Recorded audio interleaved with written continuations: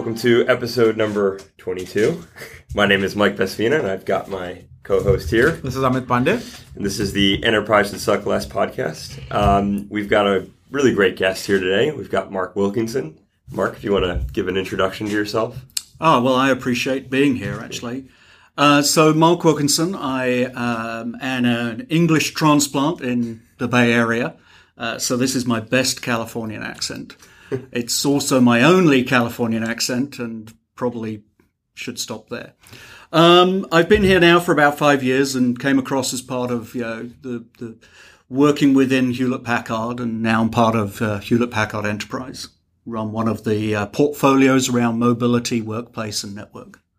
Excellent. I think we're pretty excited to have you here because you've got a lot of experience in this space, and I think you've got a lot of opinions about a lot of the topics we talk about here. I think one of the big ones I think we want to start off with, and it'll probably go in 100 different directions given given how all of us talk about and talk passionately about all this stuff, is I think one of the things that we always see and really struggling is large businesses and the inertia that they have, right? And bringing innovation into that into play there. How are companies doing that? What are you seeing? What do you guys see? Because you're at the forefront of that. Right.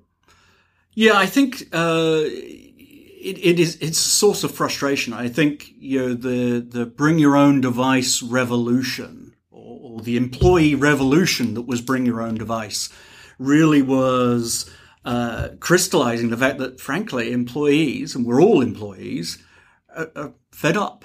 Right. And it's frustrated in, either, why am I putting up with this stuff in the office when I've got better at home? And actually, can I not just bring it in?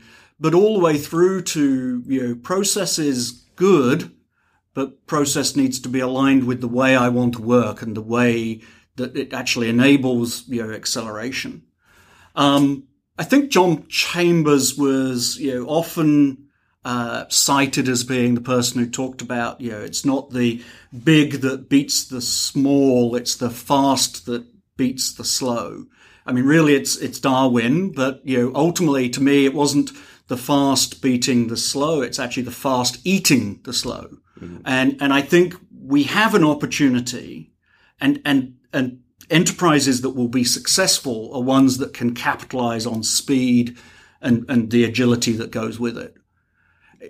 Unfortunately, there are too many, antibodies, or that's not the way we do it, that it isn't an easy process. It isn't an easy thing for people just to adopt.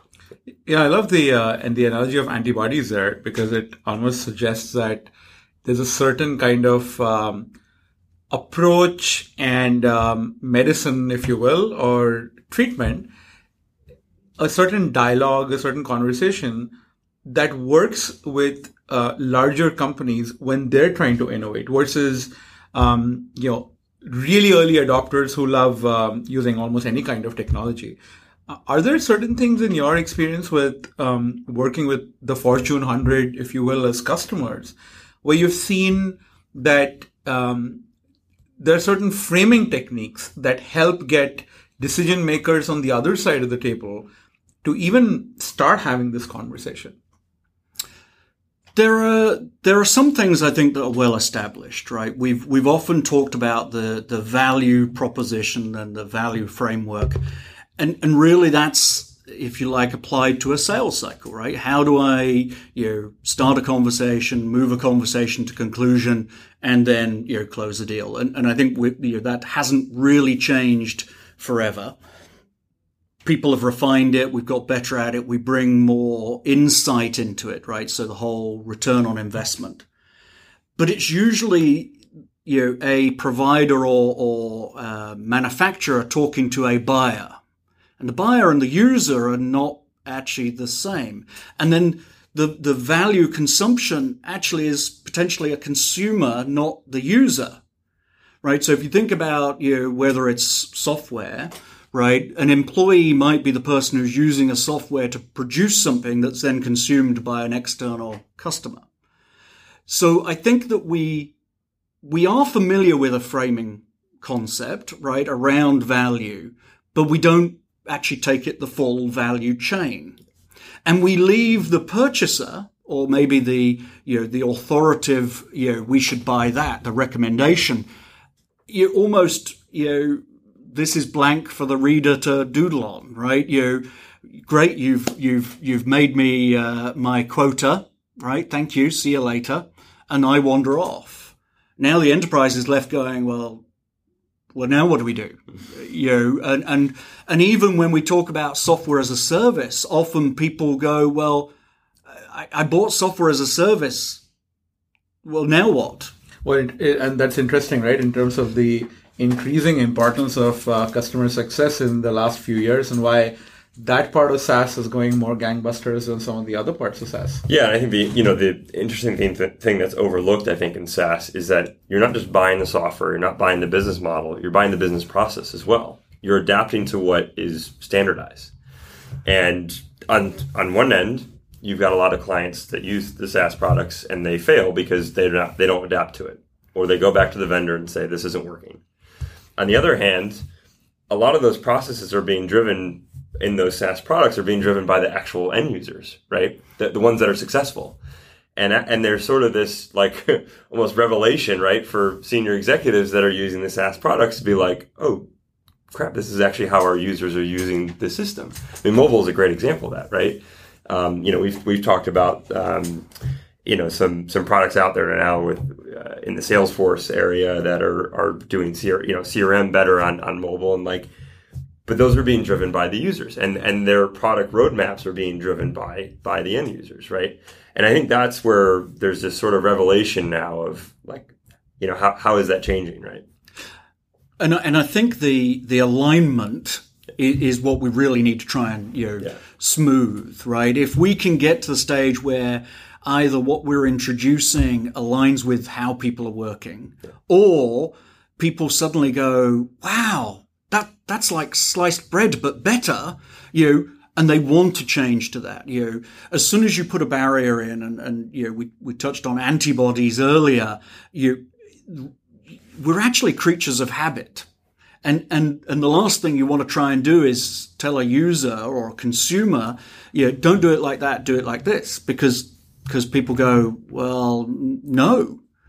I'm just going to take a topical example, but less about enterprises. Autonomous cars. Actually, as recent as probably 5 years ago, if you said to someone, are you comfortable getting into the driving seat of the car and letting it drive itself?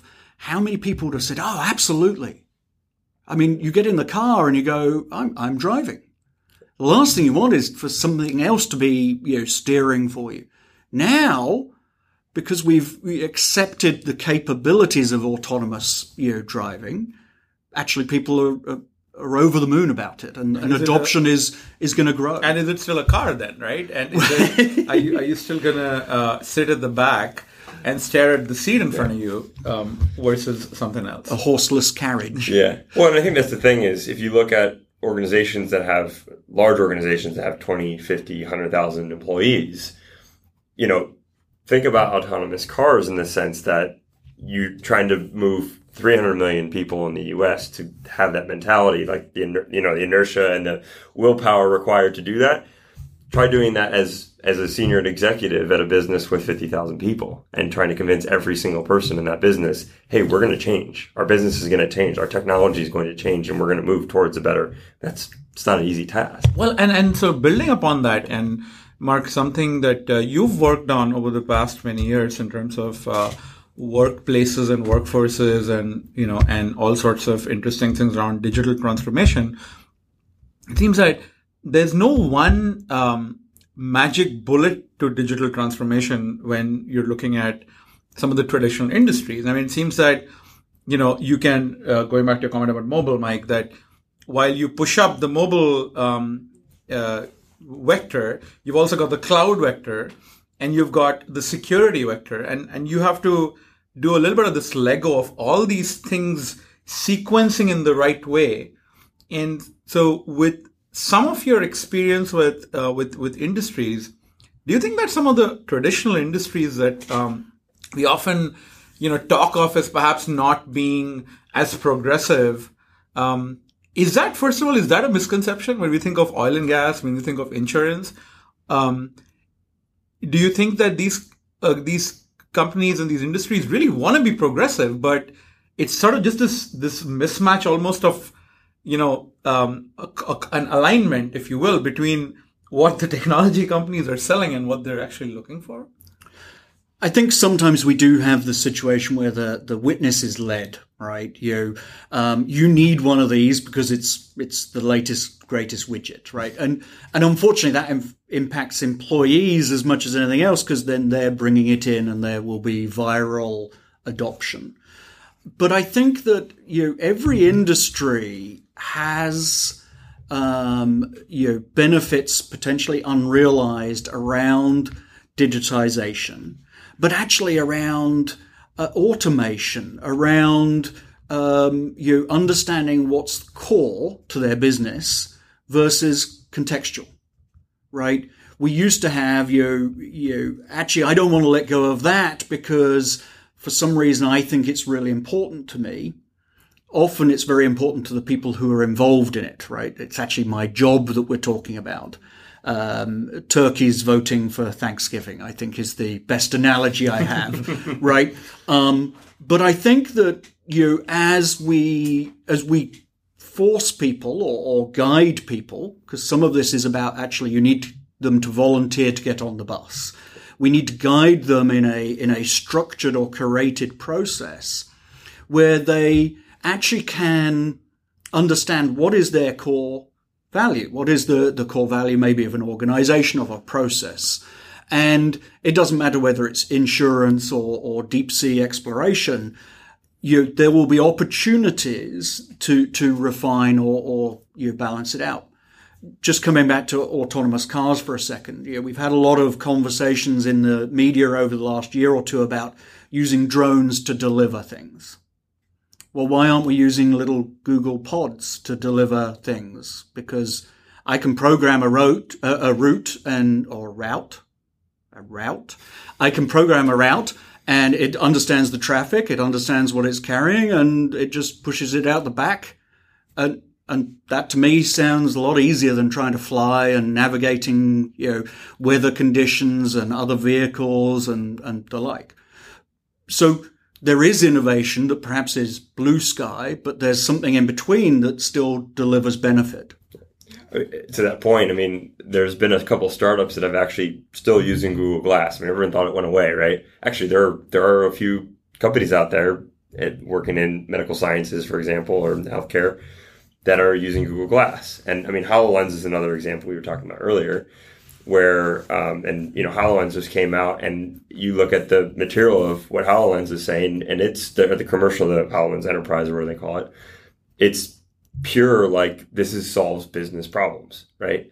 And it's interesting because I think actually Google Glass mistakenly actually created that market, which is that we can put visors and do AR, right? Yeah, away from the public glare, because the consumer version of Google Glass got so much public whiplash that they said, well, let's just throw it into the warehouses. And in an interesting way, I actually think that companies like the ones you just spoke about, which are repurposed Google Glass versions, and the Athier Labs and those sorts of companies, that whole generation of companies will shape the user experience of commercial eyewear for the next few years. And my guess is that's what's going to then be made available back to consumers, but it'll be a shape and form and message that people do not perceive as threatening. With Google Glass, you had this perception that people want to punch the guy in the face. Right. But that's actually as much the cultural catch up and then adoption. And I think that even showing my age a little bit, the mobile phone with Bluetooth headsets, people would be going, oh my God, he's a bit weird, or they're a bit weird. They've still got their headset on out in the street, right? And admittedly, that is a little bit further ago. But it's amazing how as soon as it became okay, everyone does it. Yeah. Right? And I think even within the enterprise, we have the same challenge, right? Is it acceptable to wander the corridors, on your headset? And 10 years ago, the answer would have been no. You'd have had people throwing things at you. And now the answer is yes. I think similarly, we're going to get to the stage where you don't need an engineer to turn up at your desk to fix something.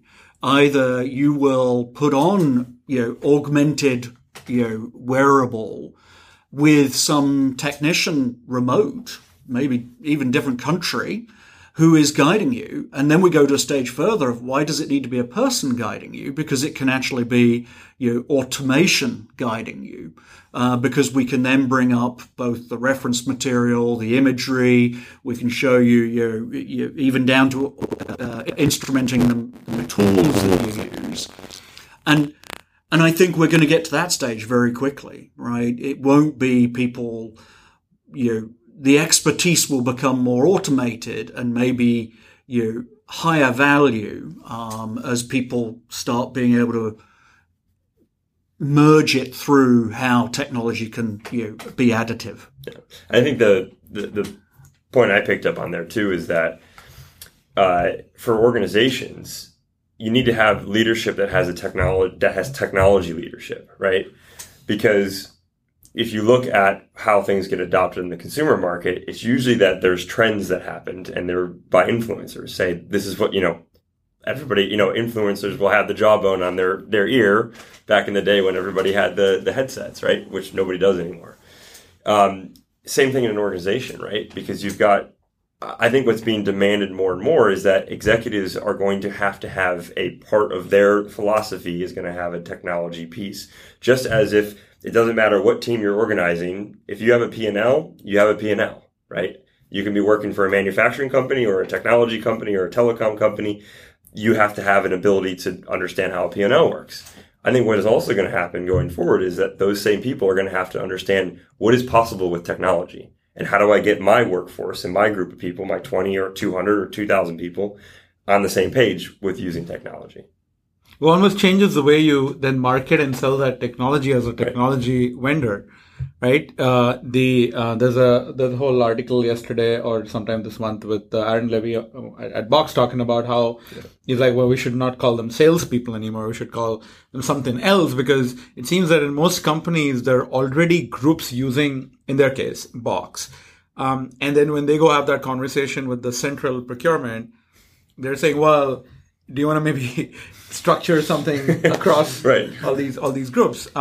So this idea that going back to something we started the podcast with when you were talking, Mark, about the buyer buying something and then doing a 1-year rollout, as more and more as SaaS eats up more of the traditional marketplace, this idea of waiting for 6 months to even see what somebody in headquarters purchased is not going to happen as much. I think there are a couple of points there that actually we've already started on, and I think you got one there, right? The old or the traditional view of that value chain is seller and buyer, which is a very short transactional value chain, and really, to Aaron Levy's perspective, maybe the seller actually needs to be the enabler of the extended value chain. And we see that with, post-sales and consulting, though often with a dollar figure associated with it. But then you need to, have, almost sort of affinity groups that you can work with within the organization. And I think that's where you can bring in, whether it's security or the user group or the business group or the developers or the administrators. But you need them all on board because, security is a great one. No one says, give me more security and a more painful way of, getting work done. Yet actually everyone wants to be secure, right? A friend of mine and I were talking about, what's the best, policy around password? Is it change it every week, change it every month, make it 40 characters long and never repeating? The answer is probably no to all of those. I'm not yet convinced biometrics is the answer either. I've seen pictures of me 20 years ago, and I wouldn't be able to unlock the PC if time had changed. But that's where maybe the pendulum is still in security and cybersecurity's hands, not yet in the user's hands. And we need to, by bringing affinity groups together that span the stakeholders, we can start building the value. I love the example of security just simply because it seems that as the devices multiply, we're a lot of the barrier to mobilization, a lot of the barrier to AR will be that if it's not fully secure, companies are just not going to adopt it. But my favorite quote is there was some sort of prominent security expert, and I think he tweeted out at some point, he goes, I gave up, security's hard. I think you would never hear that from any other, professional in the light, let's say. Yeah. I think the other thing that we're seeing is transformation approaches. And I think the big bang, I'm going to have a multi-year army of people come and help you move you from A to B. I think that's yesterday, right? I think we can hopefully close the chapter on that, and that we're moving to more iterative, but also blended, right? So, as you know, Amit, we've been talking about Windows 10 for a couple of years now, even before release. But I don't think anyone's going wholesale. Absolutely every device has to go from whatever version they're on to 10. But there are some users that, well, hey, they should go tomorrow. I mean, they're low risk. It's not about low productivity or anything else. It's actually their low business risk. They will be able to keep being as productive or more so, on the new model. And I think that we're going to see that not just around, Windows or whatever. I think we're going to see that around everything. And in fact, in some ways, one of the things that Android really has to get smarter about is their adoption rate is still very, very poor. Apple, I'm sure, has some great statistics on, how within 2 weeks they're already in high double-digit, adoption rate, and Android, a year later is probably sort of struggling to get to this, half that amount. That's right. I mean, my final kind of comment and question was this, right? Affinity groups is something we hadn't actually spoken about in the past, and I love that idea because I'm thinking that. We have to use the word analyst at least once in this presentation, right? What analysts call bimodal IT, I think for users is really bipolar IT, right? And that's because it's just dealing with a lot of this psychological, not only use the word trauma, but just the stress of adoption. And one of the things I'm going to take away from this podcast is the idea that we do affinity groups and help groups and these things in every other space, but we assume that with technology, it's just going to sort of take care of itself, and that may not be true. My question for you would be that if you rewind the clock back, and you were, 18-year-old today, and you just entered Silicon Valley, or let's just say you were 16 years old to round things off nicely in 2016, what would be what's the technology you might choose to pursue in the enterprise? I think that today's enterprise, and as much because the amount of time it takes to move the generations through the workforce. But if you could start a brand new enterprise of a significant size, but with people all of the same thing, it would be different in many ways. I think we'd have elevated from, I don't care who made the network, I don't care whose hardware I'm using. Actually, I probably don't care what operating system I'm using. And it's all really about the services, right? And I'm taking SaaS actually up a level. So it's actually service or solution as a service rather than software as a service. So it's about integration with the context. It's about, I don't want to be the one who takes, this CRM and that ERP system and that, enterprise data warehouse and integrate them. I want to be able to consume from, service APIs. I don't want to think about, I've run out of disk space. I think that's the big difference now. We aren't resource constrained. We are perhaps time bound, right? Time we still haven't been able to stretch. But I think our imagination And if we can start plug things together, proper plug and play, actually you'll find the creativity will grow. But because we're using abstracted services, whether it's hardware or software, actually there's a future-proofness to it, right? If I talk about cloud but don't put whoever's brand in front of it, that's great. If I can grab the demographics from here or here or here, again, I'm just building based on data and contextual information to create business analytics, and I think that then means I can do more. So I think I think that's a great sort of point to end on. So, Marc, really appreciate your time here. This has been great. I think we could go on for probably another day between the three of us. We'll leave you kind of last 30 seconds. How do people find out about what you're doing here at HP? If they get in contact with you, Twitter or whatever, what's the best way to find out? I do try and get out and about. On Twitter, it's M3 Wilkinson, where I try and add value to everything I put out there. But actually, we've put together a website called Transform My Enterprise, and I think that some of what we've talked about today and the barriers to transformation, the barriers to adoption. I wouldn't say we've got every answer, but it's it's some of our thoughts about how we get people there. Cool. Fantastic. Right. Yeah, thank you. Thanks, Marc.